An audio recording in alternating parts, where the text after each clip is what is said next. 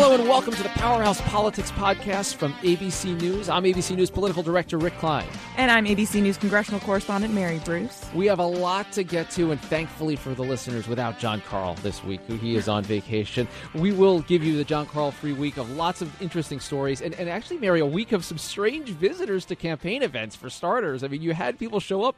I never remember this being a story before, and suddenly you had an unwelcome guest behind Hillary Clinton and the father of a mass murderer, and an unwelcome guest behind Donald Trump in a disgraced former congressman. That was a bizarre couple of days. Yeah.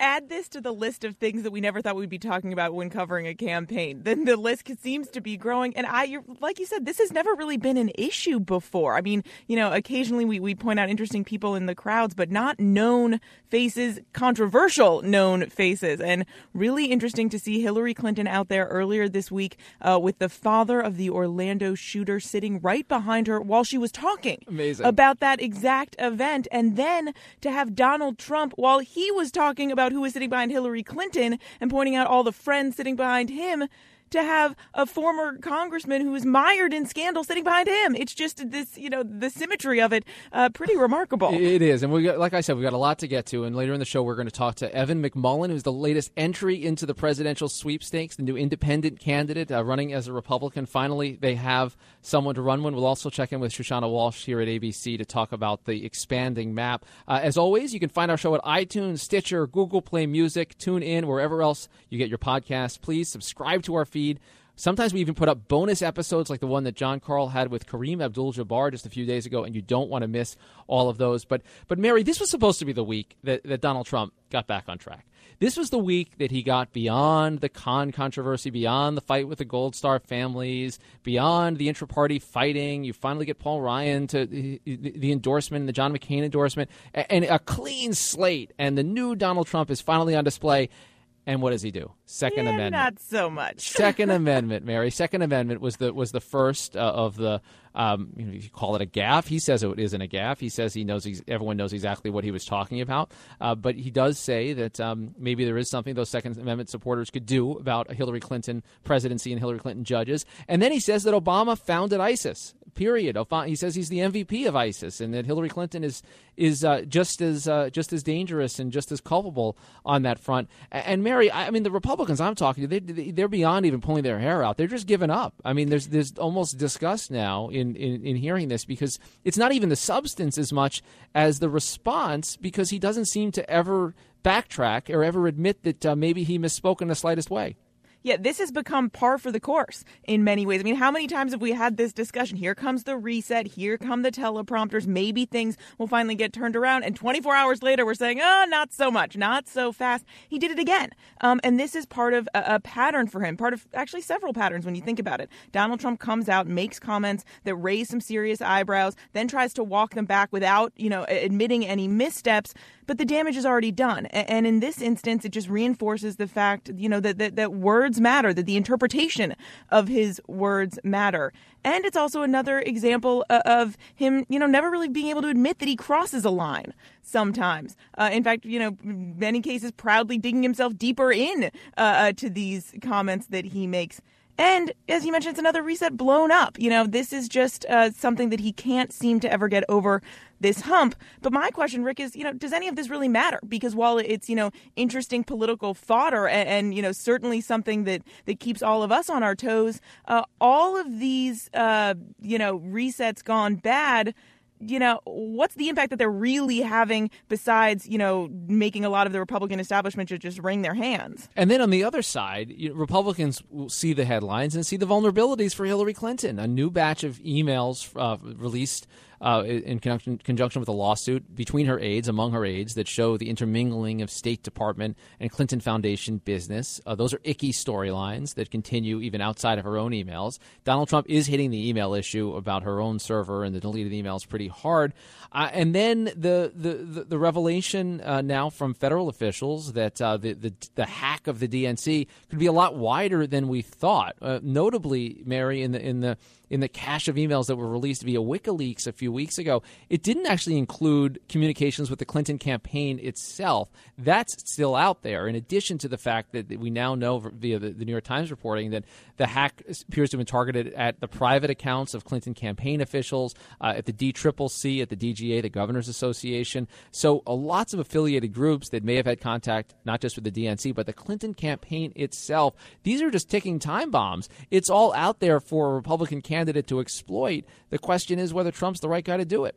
Yeah, this is what drives Republicans bonkers, right? Hillary Clinton is not exactly having a great week either. And even though Donald Trump is hitting her on these issues, it's not breaking through. Those attacks aren't resonating because he keeps, shooting himself in the foot by making these other comments. And that drives the storyline instead of his attacks on Hillary Clinton. Because, if you think back to what a traditional campaign used to look like, these are not great things for her side either. I mean, this batch of emails coming out raising questions about the overlapping interests and influence between the Clinton Foundation and her role as Secretary of State, which we saw Donald Trump last night label pay for play, raising all these questions about whether the foundation rewarded donors with access to the State Department. I mean, these aren't new charges. They've come up before. Clinton has always denied it, but it reinforces those concerns that a lot of voters have about Hillary Clinton, that she cannot be trusted, that the Clinton machine is too involved, and it raises a lot of questions for a lot of voters. But again, does that issue get hidden, or those attacks from Republicans get hidden by Donald Trump's self-inflicted wounds? All right, we're going to take a quick break right here, and when we come back, we are going to chat with independent candidate for president Evan McMullin. Hey, think fast. Hey, what's this? The solution for your pain. Lidocare Pain Patch? Yep, the only non-water-based patch on the market blocks pain for up to 8 hours. So it gives me 8 hours of pain relief and stays dry? That's right. It's patent-pending technology, so it really is one of a kind. It says here it's odor-free, ultra-flexible, dry, and light. The Lidocare Pain Patch from the makers of Blue Emu. For long-lasting relief you can wear. Available at CVS. Hey, it's Mary here. If you like our podcast and want to check out some others from ABC News, check out abcnewspodcast.com. There's a little something for everyone over there, so take a look, tell your friends, and happy listening. Okay, let's get back to the show. We're pleased to be joined on the program, Powerhouse Politics, by Evan McMullin, the brand new independent candidate for President of the United States, a former CIA operative and a staffer at the House of Representatives for the Republican Conference. And Evan, let's start with some nuts and bolts here. You're a couple days into the campaign. Yes. What ballots are you actually going to be on? Are you established? Do you have enough signatures to be on? And do you have a running mate yet? Well, as far as signatures or ballot access is concerned, I have a great team. They've been working and preparing this for months. So prior to my joining the race, they were laying the groundwork essentially, independent of my involvement. So there are a number of states that will be able to get on the ballots for via petitions. In addition to that, we're pursuing other means, legal challenges, as well as cooperating with minor parties. So there are a range of ways, and then there's always write-ins in certain states where we'd like to pursue that kind of strategy. But are there any that you're on yet? Is there any that you have enough? I know you were gathering signatures in Utah. I've heard talk about Colorado. Are there any that you're already confident that you're there? We're very confident that in the coming days that we will be on some. I mean, keep in mind we've only been at this for a few days now, and you can't start the process to get on ballots if you don't. I mean, there has to be a candidate, and I wasn't a candidate until Monday. So, that allowed us to move forward. But there is a process, and that process is underway, and we are going to be able to announce some states in the coming days. But it takes longer than you want it to, but it's moving. And do you have a running mate? No, not at this early stage. Again, just having entered the race, and I wouldn't expect that anytime too soon. We're doing the things we need to do to establish ourselves and the campaign first, and then we'll turn towards that. Although we are already talking to people, we are already considering a few names and thinking about who we'd like to have or what type of person. So I want to ask you about something that Donald Trump just said in the last 24 hours. He said that Barack Obama founded ISIS and that Hillary Clinton was just as complicit. It says basically Obama is behind them. He's given a chance to backtrack on that a few times. But I was struck by something you said in a speech earlier this year where you said that Donald Trump is a larger threat to national security than ISIS itself. Explain that. Are you suggesting that Donald Trump is actually more dangerous than actual terrorists? Yes, I believe that, and I'd be grateful for the opportunity to tell you why. Please. You see, our national power comes from a variety of sources. One of them is that we're very lucky to be on this place on Earth, this plot of land that's surrounded by major oceans. It's hospitable for agriculture. It's very wealthy in natural resources. We are very lucky. I mean, it allows any country that is on this plot of land to be secure and therefore prosperous and then therefore very powerful. So that's one source of power. Another source of power for the United States is its ideals, the ideals of pluralism and tolerance and respect for others and freedom and liberty, all these things. Donald Trump attacks these things just in the same way that Vladimir Putin does. And by undermining our ideals, he weakens us on a much larger scale than even a terrorist organization who might carry out these horrendous attacks. It's just on a whole other. It's on a strategic level that many Americans perhaps might not think about. But as a former CIA guy, that this is sort of what you think about. And I see Donald Trump doing this, sort of carrying Putin's water for Putin in the United States, doing the work of Putin for Putin here. And yes, it is. And with regard to terrorism, Donald Trump, what he doesn't realize is that we actually depend on Muslims to do counterterrorism, to wage war against terrorists. Muslims play a key role in that. We have very strong Muslim partners. And so what happens when he attacks Muslims and when he says, we don't want any more Muslims coming to the United States and, other terrible things he says, then that decreases their willingness to work with us, other Muslims, and that impedes our ability to destroy ISIS. So that's what I mean by that. We can't let our ideals be undermined because they are a critical source of power to our country. You mentioned that right now you're in the process of trying to, introduce yourself in many ways to voters. You're a relative unknown. Maybe relative is even going too far there. I mean, you're pretty unknown. What's your message? Unknown, let's just say it. You're unknown. On Monday, I had 130 Twitter followers. So now that's changed. I think it's up near 40. But yes, that's true. What is your message to Republican voters, who at least say, they know Donald Trump, they know what they're getting with Donald Trump, who may say, look, it's better to go with the devil they know than someone they don't? Well, I don't know. I would say this. I spent 10 years at the CIA putting my life on the line, literally. That's not an exaggeration, but regularly putting my life on the line in war zones and other hostile environments for this country. I gave the best years of my life in the service of my country. I've been trusted with some of this country's absolutely most sensitive secrets. To sort of compare whether people can trust me or Donald Trump, I mean, it's just not even a comparison. You're right. I am unknown because I've avoided the limelight so that I could serve. In the case of Donald Trump, he's avoided service so that he could seek the limelight. I mean, that's what's going on here. Donald Trump has never sacrificed anything for this country. And in fact, he's attacked people who have. It just makes me sick to my stomach when I see him attacking the mother of a fallen hero, or John McCain. I mean, it just makes me sick to my stomach that this guy thinks he's prepared to be the commander-in-chief. I mean, we just can't have that. But he has such a serious head start on you. I mean, you've missed the deadline to get on the ballot already in more than 24 states. What makes you confident that at this stage you can do what so many, more than a dozen other Republicans could not, that you can best Donald Trump? Well, let me just say this. No one should be under any false impression that I'm entering the race at this stage because I think it's ideal, optimized timing. That couldn't be further from the truth. I wanted somebody else to do it, somebody, as you point out, with name recognition on a national level. That's what I hoped for. That's what I and millions of other Americans waited for.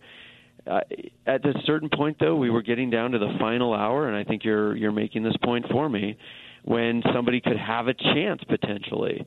And I, had some conversations with people who I knew were trying to get something started, and it wasn't looking good. And so the discussion shifted towards whether I might be willing to do it. And so that's why I'm doing it now, not because I think it's ideal, because nobody else was doing it, and I have just such profound conviction that this needed to be done by someone for so many reasons. Let's talk about some of the implications of your candidacy, of your potential victory here. Now, let's talk about abortion rights. You've mentioned that you believe Roe v. Wade should be overturned. You'd be appointing judges that would be committed to that. Yes. So has Donald Trump. He's made the same commitment. Now, you know what kind of judges you're going to get with Hillary Clinton. She's going to vote. She's going to only appoint judges that would affirm Roe v. Wade and keep a nationwide right to abortion.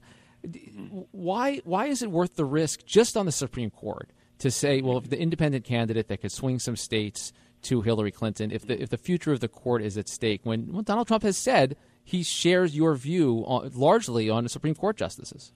Yeah. Well, I think built into your question is the premise that my candidacy is going to force Donald Trump to lose, and I just think that couldn't be less correct because I entered this race 3 days ago, and when I entered the race, Donald Trump was 10 points behind Hillary and still inserting foot into mouth on a daily basis. Donald Trump has alienated so many people, so many religions, so many ethnicities, people with disabilities, women. I mean, you name it. He's alienated so many people in this country. He's not even a viable candidate. And the idea that he can compete against Hillary Clinton, who is also, I think, not a strong candidate. I mean, he's losing badly to a candidate, to an opposing candidate who isn't strong herself. Donald Trump is not going to win the presidency, and he's not going to win the presidency because he himself is a weak candidate. So I just want to say that is the thing. He is losing. He is ensuring that Hillary Clinton win the White House. So that should be that's. But you don't where see. it is, you don't think you're. But if your candidacy takes away some Republican votes, conservative votes, doesn't that make it almost by definition more likely that he loses? Well, I think he's going to lose anyway. I really do. I mean, he's performing terribly against Hillary Clinton. That's just. I mean, those are the facts. That's what's actually happening. I mean, what you're saying is sort of speculating about what could be. I'm saying this is what is happening. Donald Trump is performing terribly as a general election candidate. He may have prevailed in the primaries where the vote was so fractured across so many different candidates who stayed in for too long. But in the general election, it's a totally different game, and I don't think he gets that or didn't plan for that, or he's unable to adjust for that. He's proving that day in and day out.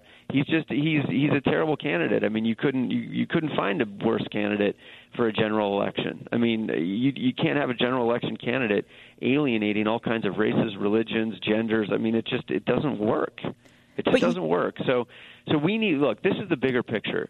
This country needs a new generation of leadership. Both of these candidates offer old ideas. Donald Trump, the bigotry, the misogyny. Hillary Clinton, old ideas about the centralized top-down government, one-size-fits-all solutions from Washington, D.C. These ideas are past us. They're old ideas. The American people are frustrated that they're not being heard in Washington. And there's something bigger happening here, and I've seen this only in the last few days with the outpouring of support that we've received in so many different categories. Americans are hungry for something new, some new approach, and what I believe is that we need a new tone that unifies and that seeks to ensure the liberty of Americans to live their lives the way they want to live their lives. And again, bring people together. And I just don't see this happening with these two candidates. But if you already say you don't think Donald Trump is going to win, you've been talking at length about the flaws with his candidacy, you recognize that you're an unknown. Aren't you then in a position to ultimately just boost Hillary Clinton, who you also say is a flawed candidate, more than hurt Trump? And how do you feel about being in that position? Well, look, you're going back to the same question. Again, Donald Trump is not going to beat Hillary, so I'm not making any material difference in that regard. I mean, he is losing to Hillary because he's a terribly flawed candidate. Those are the facts. Those are the facts. So what we're focused on doing, America needs a new generation of leadership. What would you say? This should hold off. It can wait. We can wait. Let's give it another few months or another few years. Americans are desperate for something better. They really are, and we all know it. 70% of Americans for a long time have said they think the country's on the wrong track, and they have different ideas about what that means. But man, it's just so we can't. It's unacceptable. We can't continue with the status quo with that. So at the same time, 70% of Americans say they're unsatisfied or they think we're on the wrong track. We have two candidates that are historically unpopular. So we just can't have that. We need a president that Americans support and are excited about, that presents a positive vision for security and for prosperity and for unity for this country. And these two candidates just aren't doing it, at least not in the eyes of the American people. One more question before we let you go, Evan. Struck by an op-ed that appeared in the Deseret News from Salt Lake City, a Utah newspaper, just yesterday from Hillary Clinton. And I actually had a couple of Mormon friends who live in Utah reach out and say this was extraordinarily well written and actually showed a lot of thought, a lot of composure, and it was not kind of a standard op-ed that gets placed by a campaign. That she appears to be thinking about the Mormon community, thinking about Utah voters, actually making a play to put Utah in play for her. Could you see the possibility of Utah voting for Hillary Clinton? Well, clearly, Donald Trump has put Utah in play for Hillary Clinton. So, of course, she's going to be competing here. That's to be expected. Anybody who understands the importance of religious liberty in this country is somebody who, I'm going to support those efforts. But Hillary Clinton, she may, writing an op-ed is one thing, but she also supports Obamacare, which has really put a lot of religious organizations and religions in a really difficult place and limited seriously some of their religious freedom. So, so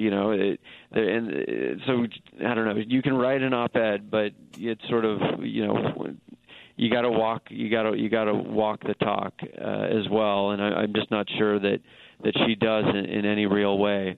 I mean, there are a lot of writing an op-ed is one thing, but where you really are positioned is another. In this case, I think. All right, Evan McMullin, the brand new independent candidate for president. Thanks for being here on Powerhouse Politics. Really appreciate it. Thank you. Pleasure.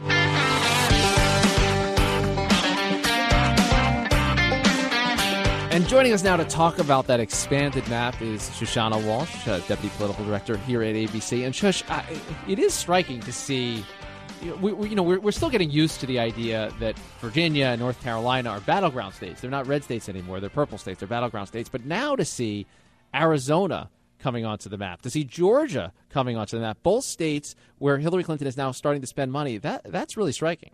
It is remarkable. It's not just expanding the map, as you say. It's really going after the states that make red states red. And they're really, especially Georgia, that's the heart of Republican country. If Hillary Clinton is able to do that, and we do know that before the Clinton campaign, Democrats in those states were already trying to make inroads. If that happens, well, then does Donald Trump even have a chance? Right, and you take those away. I mean, the demography of an electoral map is already tilted so far to the Democrats. You go in and knowing, you look, if he just wins the Romney states, of course he loses. He needs to pick them up, and we haven't seen him get close in Pennsylvania. Which is really critical no matter how you do the math. Ohio, of course, Florida. You start to see this cascade and fall away pretty quickly. And then Utah. I mean, that to me, that's a different type of story, but a striking one nonetheless, Shush, that you'd have Utah where it just seems like Republican voters are repulsed by him. Right. It does seem that the electorate in Utah, which of course are Mormon or LDS voters, they don't want Donald Trump. You saw that in the primary where Ted Cruz had that landslide win. A lot of Mormon voters are very worried about Donald Trump's Muslim ban because they remember, their religion is not that old of a religion. They remember how Mormons were treated in this country. And so, I think that fear of that ban and of other Trump policies is weighing heavy on the state of Utah. And Trish, when you look at the polling, right, it seems to show that Trump's deficits, shall we say, among women, his low numbers among Latino voters, his shrinking appeal to college-educated whites, those are all things that seem to be really having an impact on him when you look at the electoral map. What does he have to do? What can he do to seriously reverse what's going on in these battleground states? I think the only thing that he can do is to focus on his opponent and to make Hillary Clinton less acceptable than himself. But Mary, as you've seen throughout this campaign, he almost refuses to do that. Right now, he's focused on calling the president and Hillary Clinton as co-founders of ISIS. But that's really the closest to attacking his running mate we've seen on a regular basis throughout this campaign. So, that's what Republicans think, too. They think he should focus on his opponent on this race. But as we've seen, it's very hard to focus Donald Trump. And, that path to 270, obviously growing more narrow by the day, the thought before the convention, at least, right, was that if he won all the battleground states that Romney won, Indiana, North Carolina, add a couple victories in Florida, Pennsylvania, Ohio, he might be able to get there. But when you throw in these other states, and you mentioned, Utah and some of these other areas, it just doesn't seem that he's going to be able to get there unless he starts spending a lot of money, unless he starts, turning things around, as you mentioned. Is there anything, even when it comes to spending, when it comes to putting out ads and things like that he could do to at least try and boost things up a little bit, in addition to the obvious issues that you just touched on? Right. Well, you bring up a great point, and I think it would be startling to most of our listeners to hear that in the general election, the Trump campaign has spent $0 on general election campaign ads. Is that rounded up? Yeah, that's rounded up to $0 in general election campaign advertising. The Clinton campaign, by comparison, almost $56 million on TV advertising. It's really an astonishing disparity. When you think about those numbers, well, I guess Donald Trump really isn't doing that badly. That's a great point. I mean, it's just before we wrap here, I mean, that's a relevant point. I mean, he's got some money coming to his defense, the NRA most notably and most recently. But to hear the Trump campaign say it, they're sitting on money. And the fact that it isn't ridiculously out of reach, and by historic comparisons, this is a big margin. But we've seen candidates like George H.W. Bush post conventions come back from being down pretty big. We saw John McCain leading, at least briefly, after the conventions in 2008. You can close gaps, and he hasn't started on Hillary Clinton when it comes to television airwaves. Maybe it still isn't as wide a gap as it looks. Right. If I was with the Trump campaign, or if I was a Trump supporter, I should say, I think that they would be heartened by the fact that that the state polling is still pretty close when they aren't on the air. But the question is, why aren't they on the air? Why don't they? It's not. They have money. We know now. It's very easy to put together ads now. That's something that in past election seasons wasn't so easy. Now you can make an ad just in a couple of hours, really. But that's really a question for them. And is it too little too late at this point? I mean, they act like they're sitting on this secret weapon that they could unleash a barrage of expensive ads if they wanted to, but yet they haven't. And they haven't while they've seen his poll numbers tumbling, while he's been through, what seems to be crisis after crisis. Would it have an impact now, or is it just they've waited too long? I think that more voters are paying attention now than ever before. We know that. Traditionally, a lot of independent voters are paying attention after Labor Day. That's not really the case now, but I definitely don't think it's too late. I think that voters are still, upset at Hillary Clinton. You look at the email scandal, how that much has impacted her campaign. I don't think it's too late, but when they'll do it, I mean, that's anyone's guess. And before we go, guys, I want to get you both on the record on this question. The debate over debates is now in full force. We know that Hillary Clinton has agreed to all three presidential and the one vice presidential debate. Donald Trump is engaged in negotiations.